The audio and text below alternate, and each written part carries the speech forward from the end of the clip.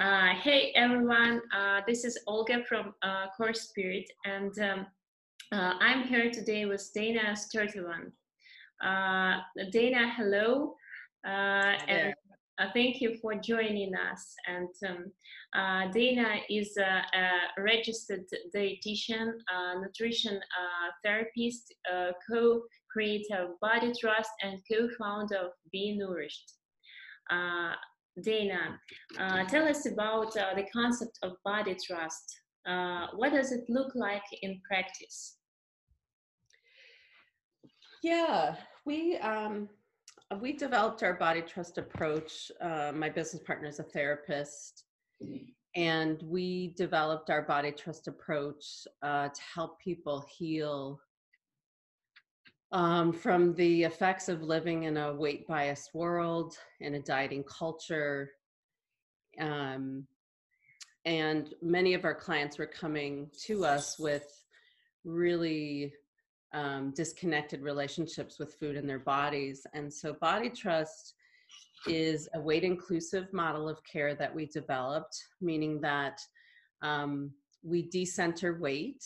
We don't focus on weight. We don't promise weight loss. We believe that when we make promises to people about their size and shape, that we just are colluding with diet culture, and we are offering nothing different than Weight Watchers or Jenny Craig or any other dieting program out there. Body Trust is an internally directed process. It's really about getting out from underneath all of the so-called experts that over oftentimes the span of a lifetime have really disrupted our ability to live in our bodies and listen to them.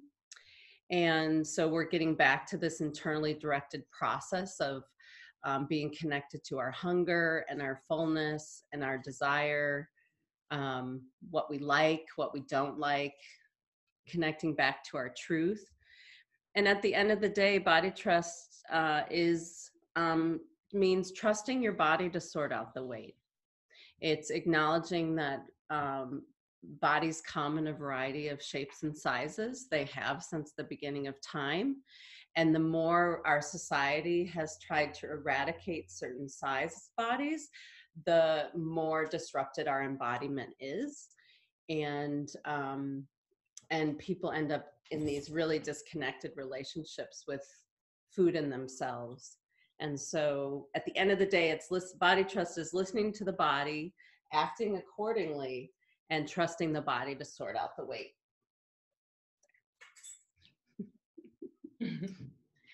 And why do you think people are so obsessed with controlling their weight, size, and shape? We live we're recording this during Weight Stigma Awareness Week. We live in a world that pathologizes bodies, that likes to say that some bodies are better than others, some bodies are more desirable than others. And many of us get indoctrinated into this really mechanistic way of thinking about the body before we are old enough to really understand what we're doing and give informed consent about the harm that may occur.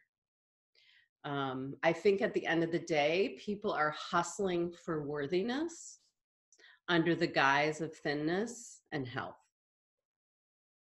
I think what they're trying to do is to get out from underneath a lifetime of shame and self-blame in the pursuit of the thin ideal. Virgie Tovar says, when people say they want to lose weight, what they really mean is, I want to be respected. I want to feel valued. I want to be loved. I want to be seen. I want to be heard. And so we seek out those things through dieting and weight manipulation and body control. And what is the main difference between body trust approach and a healthy lifestyle, healthy diet in a traditional weight paradigm?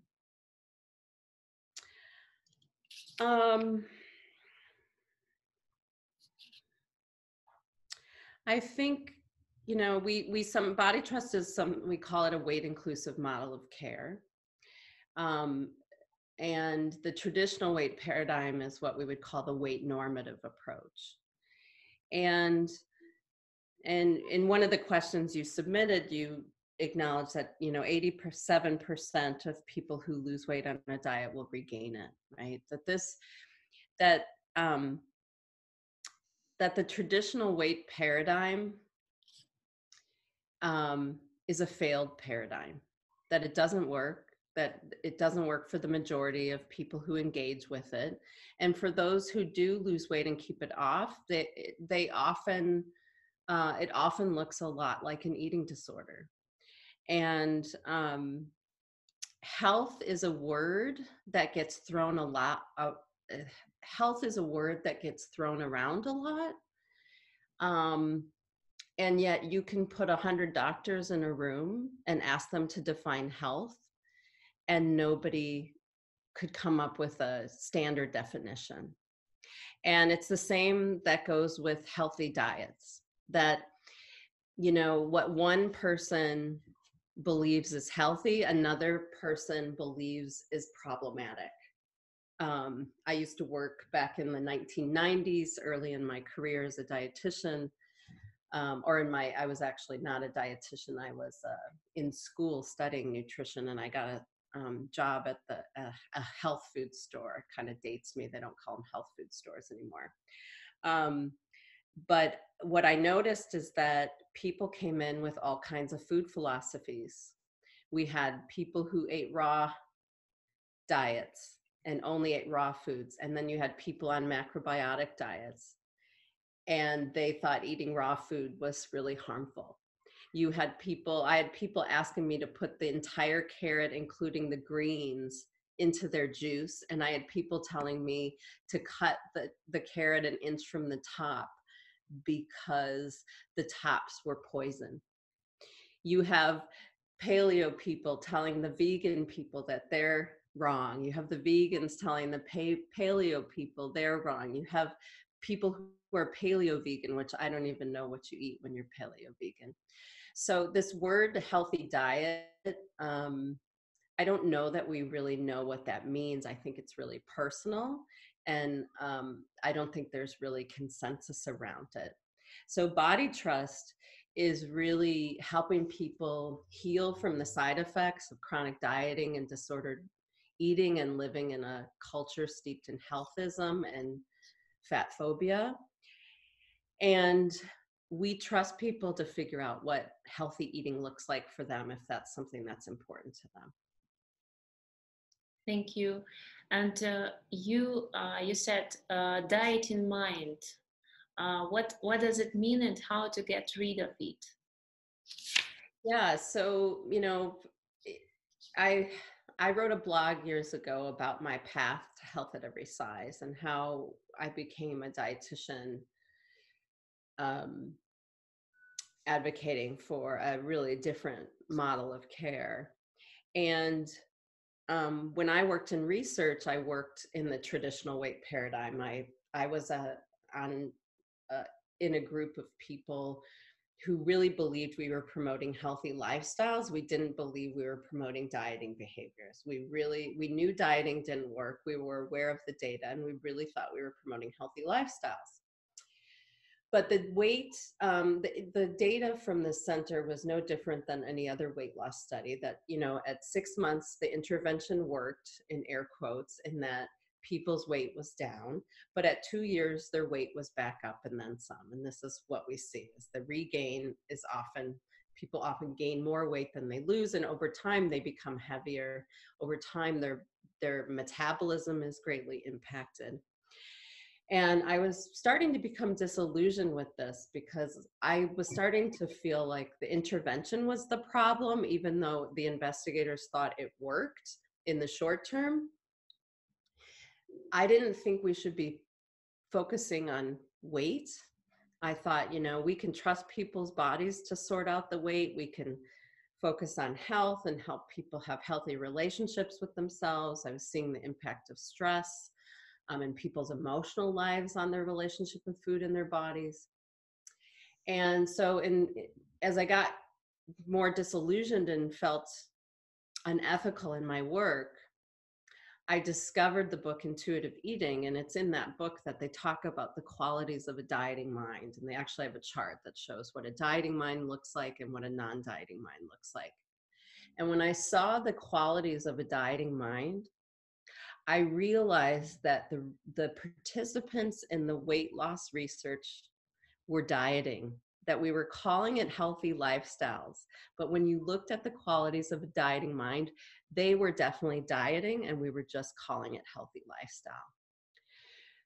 It's hard to live in a society, the society we live in today, and not have a dieting mind, where we think about food as good or bad. We judge a day of eating as good or bad. We find ways to make up for it. We see exercise as a way of making up for things, as a compensatory practice. We judge our success based on how many pounds we've lost and what people think about us and our weight. And so when I work with clients, when they first come to see me, they believe they gave up dieting years ago. And yet when we look at the qualities of a dieting mind, they're like, I've been dieting this whole time. So it's really this mechanistic way of thinking about the body and food and calories and that is unsustainable. And you say qualities of a diet in mind. What do you mean under the qualities? Yeah, we make decisions based on what we eat. Let me back up. We make decisions about when, what, and how much to eat based on the desire to lose weight, with the sole purpose of weight loss in mind. A dieting mind thinks I was good, or oh, I was so bad, I shouldn't be eating this. I ran 3 miles today, so I can have this brownie. That's what the dieting mind sounds like. There's qualities to it that are rooted in rigidity and perfectionism, and it's really an unsustainable way of occupying a body. And why do our bodies respond negatively to food restriction and dietary restraints? We are biologically wired to eat, to survive. And when we don't get enough to eat, our bodies kick in complex regulatory mechanisms to fight against that. We become preoccupied with food. Our metabolism slows down to survive. There's something I would encourage listeners to look up is the Minnesota Starvation Study, which was done by Ancel Keys. And it was done with conscientious objectors of the war. And these men were college aged, and they volunteered to be starved, basically, so they didn't have to go to war. And the researchers were interested in what happens to people when they were interested in what would happen to soldiers fighting wars when they didn't have access to food, and how they would function in wars. And so these college-age men were put on calorie-restricted diets for a very short period of time, and the researchers observed them. And these were college-age men reporting, this was in the 1940s, they were reporting having more thoughts about food.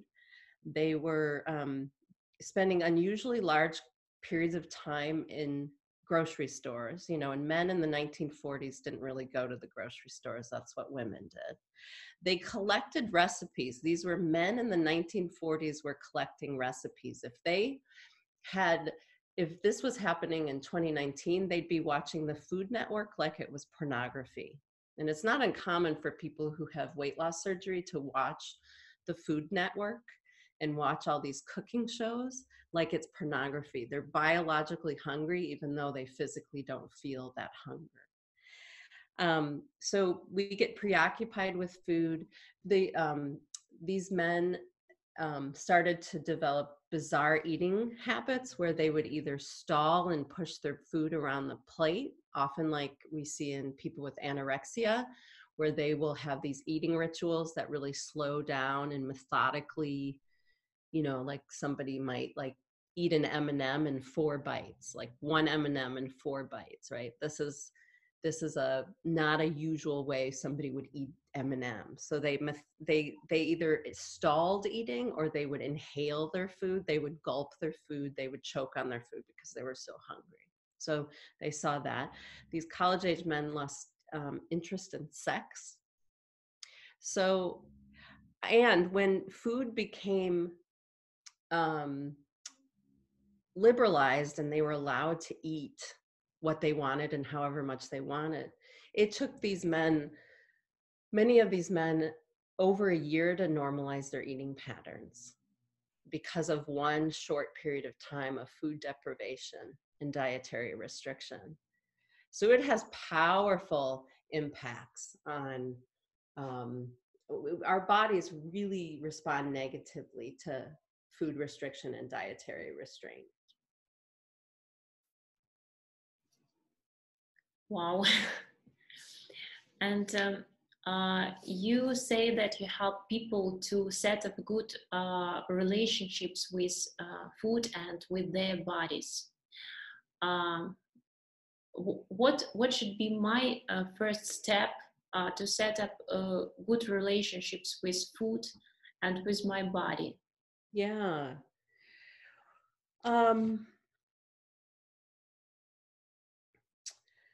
I think, you know, we talk about a couple things when people really come into our work. One is to understand how we lose trust with our bodies, right? How has this gotten disrupted?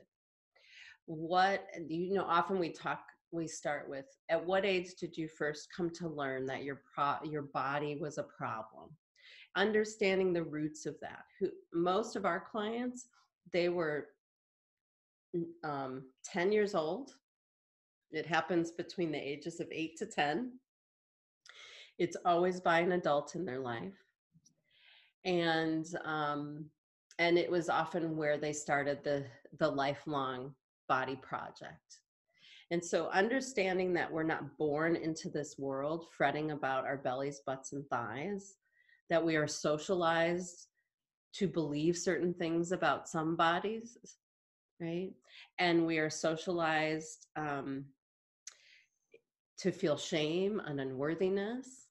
And so starting to really see how we've been socialized to participate and engage in something that's so harmful is part of healing. Another thing that is necessary to heal relationship with food and body is to put thoughts about weight on the back burner. We cannot heal our relationship with food in our bodies while focusing on changing the size and shape of our bodies. This is not something we've seen that's possible in our 20 years of clinical experience working with people with disordered eating, that we must decenter weight and start to call out diet culture. And so, the metaphor of keeping thoughts about weight on the back burner acknowledges that we live in a culture that's going to trigger those thoughts, that we're going to drive by a billboard with fat phobic messages and it's going to reinforce this belief that there's something wrong with our bodies and we want to start dieting, right? So So when those thoughts about weight pop up, we just kind of put them back on the back burner. We're not paying attention to them. We might acknowledge that they're there, but we're focusing on healing. And one of the ways we decenter weight and call out diet culture is to become aware of and reduce body checking behaviors. So human beings, and particularly those of us socialized female, spend a lot of time monitoring our bodies. We sit down and we look for a thigh gap. We feel for rolls. We feel for bones. We step on a scale to check our bodies. We walk into a room and compare our bodies to other people. These are what we call body checking behaviors or habitual body monitoring. And most people are aware that they do it. Many are not aware of how pervasive body checking is in their life. And so we work to increase awareness of body checking behaviors and reduce the frequency and severity of them. Mm-hmm. Thank you. And when I was a child, I was a chubby child. I learned to be ashamed of my body. Now I like what I see in the mirror, but sometimes I have this old feeling. What should I do to heal it?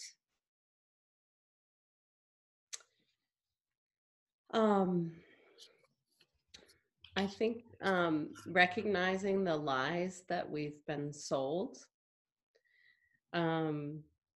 is a big part of this. That Clarissa Pinkola Estes kind of gives this metaphor of like that when we're children, we don't look at bodies the way we look at them as adults. Like we learn what to value and what to pathologize.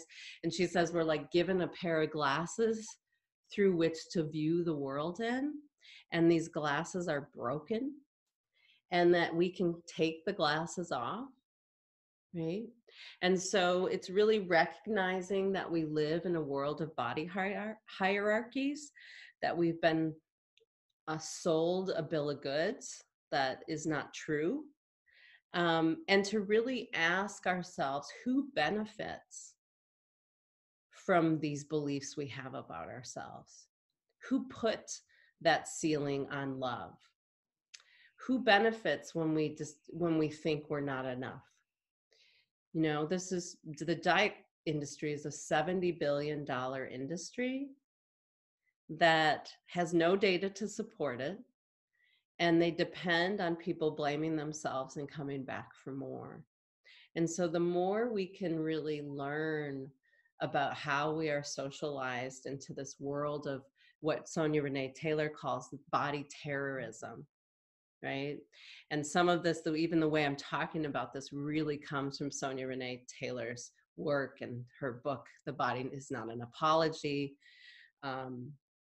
If you really struggle with body shame, her work and the way she talks about body hierarchies and those ceilings on love that are prescribed for us is really powerful. Thank you. And when I talked to Gabriel Cousens, who is an expert in curing diabetes, I asked him, what should one do to cure diabetes? And he said, it's simple, just change your lifestyle and love yourself. And this got me thinking, what does it mean, just love yourself? What do you think, what is a self-love in your point of view?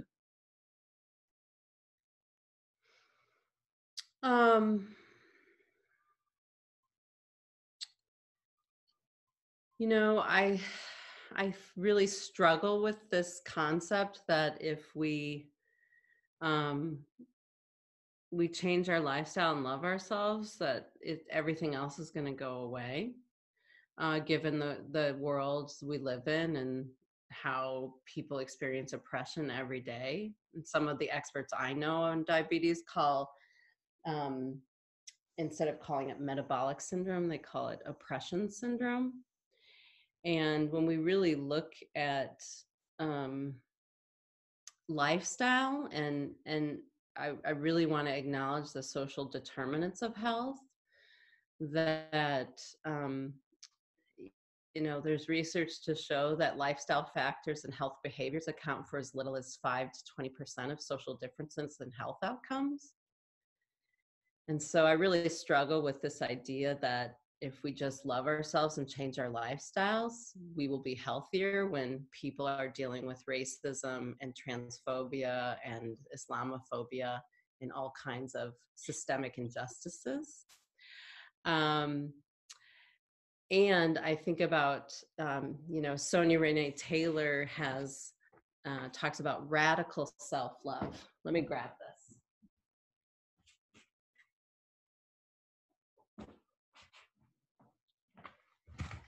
Sorry, I meant to have this with me.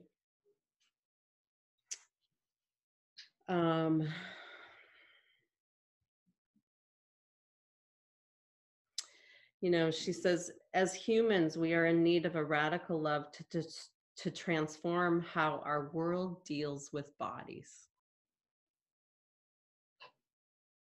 And so our work must be radical if we are to combat the consistent inundation of toxic media messages, laws, regulations, seeping body shame and body-based oppression into every aspect of our society. So to me, radical self-love is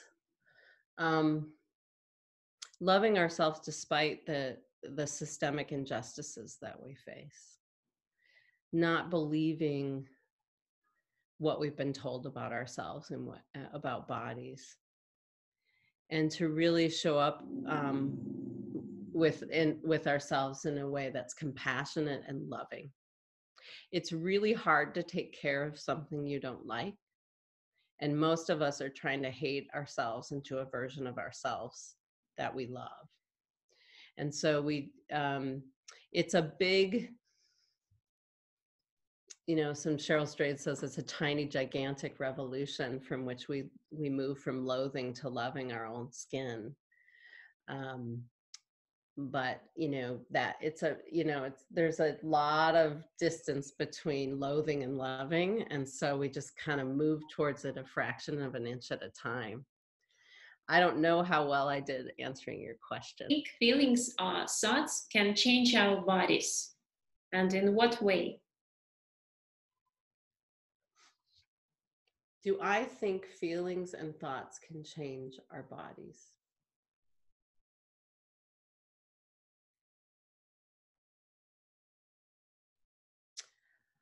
I think it's complicated.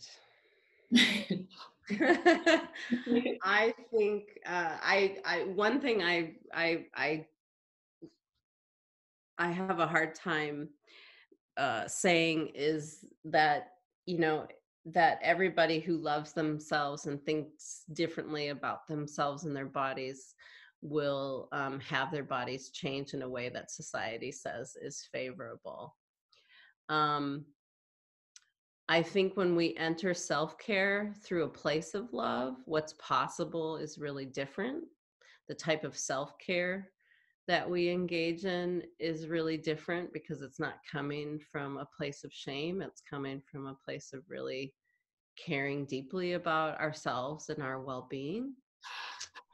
And a side effect of that may be that our bodies change and our health improves. And I'm really careful about making any promises as a blanket statement around this. I think, this belief that health is something we should all be pursuing.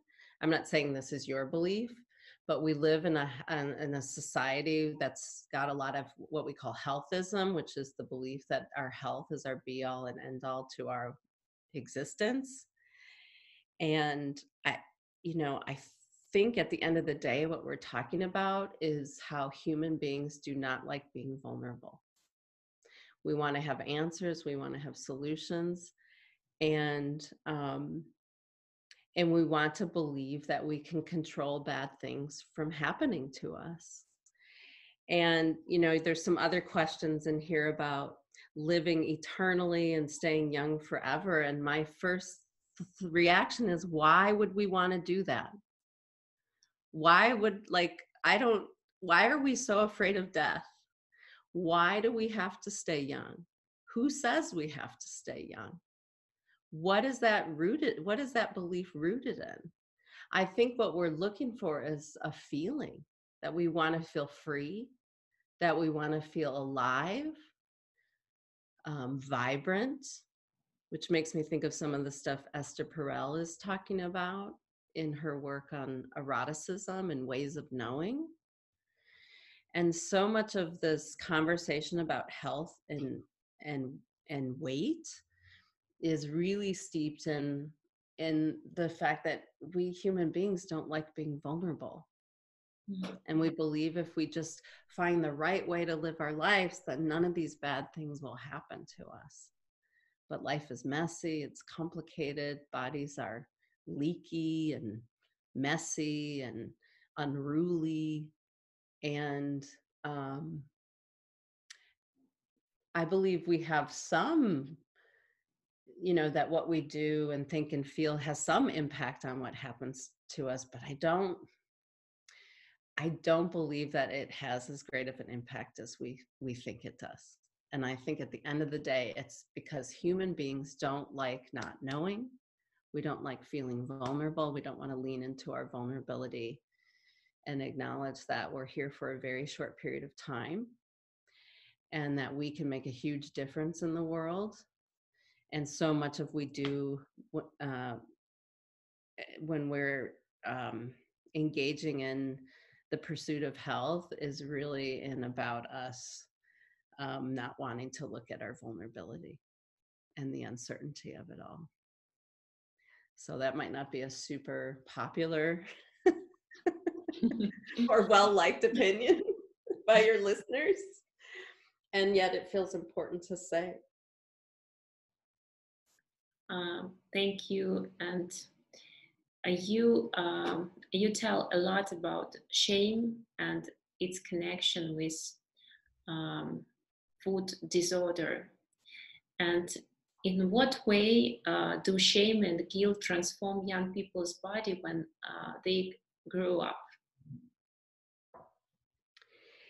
Yes. Shame and guilt really creates a lifetime of hustling, of hypervigilance, of, we adopt the Body Project.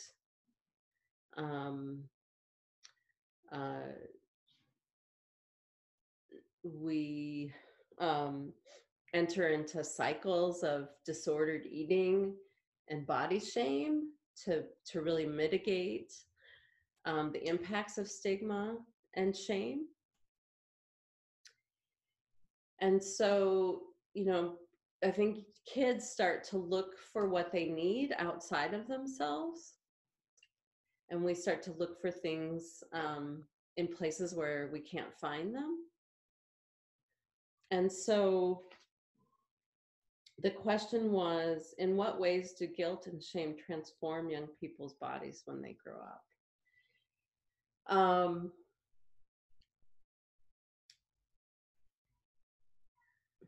It really, I think, has us in this adversarial relationship with our bodies where we end up doing things, instead of doing things for and with our bodies, we're doing things to and on our bodies, where there's almost a level of self-harm in it. That the motivation to change is rooted in not in worthiness, but in mitigating shame and stigma. And how does that show up in our bodies? I think, we know that for many kids who are put on diets at a young age, they end up with a lifetime of disordered eating and eating disorders, and often gain weight over time. Weight stigma is associated with weight gain and poor health outcomes.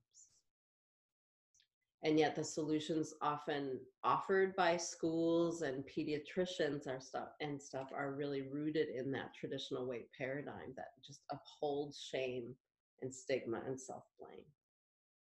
So teaching kids to celebrate body diversity, to recognize that we have short and tall kids and we have fat and thin kids, and that's part of our body diverse world, and that we respect and honor and accept all the bodies that show up in the room. Thank you. And if you had an opportunity to send a message to humankind, what would you say? I would say that all oppression is connected, that the traditional weight paradigm is a failed paradigm, that we've been duped into thinking certain things about bodies, and there's a multi-billion-dollar industry that benefits from us continuing to blame ourselves and continue to hustle. I would say that the struggle is not your fault, and that there is a way out, but it won't be found in another diet or health program that makes promises about what will happen to the size and shape of your body and the health of your body if you pursue thinness.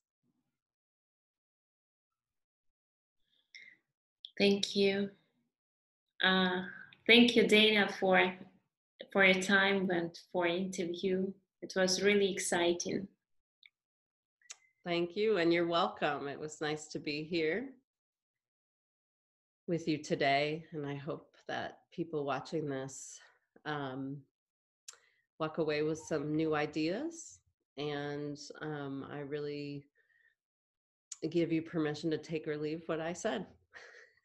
Thank you. Thank you. It was really exciting and new ideas. It is something about core spirit. So we are open for new ideas, and we share new ideas. Great. Thank you. Thank you. Bye. Bye.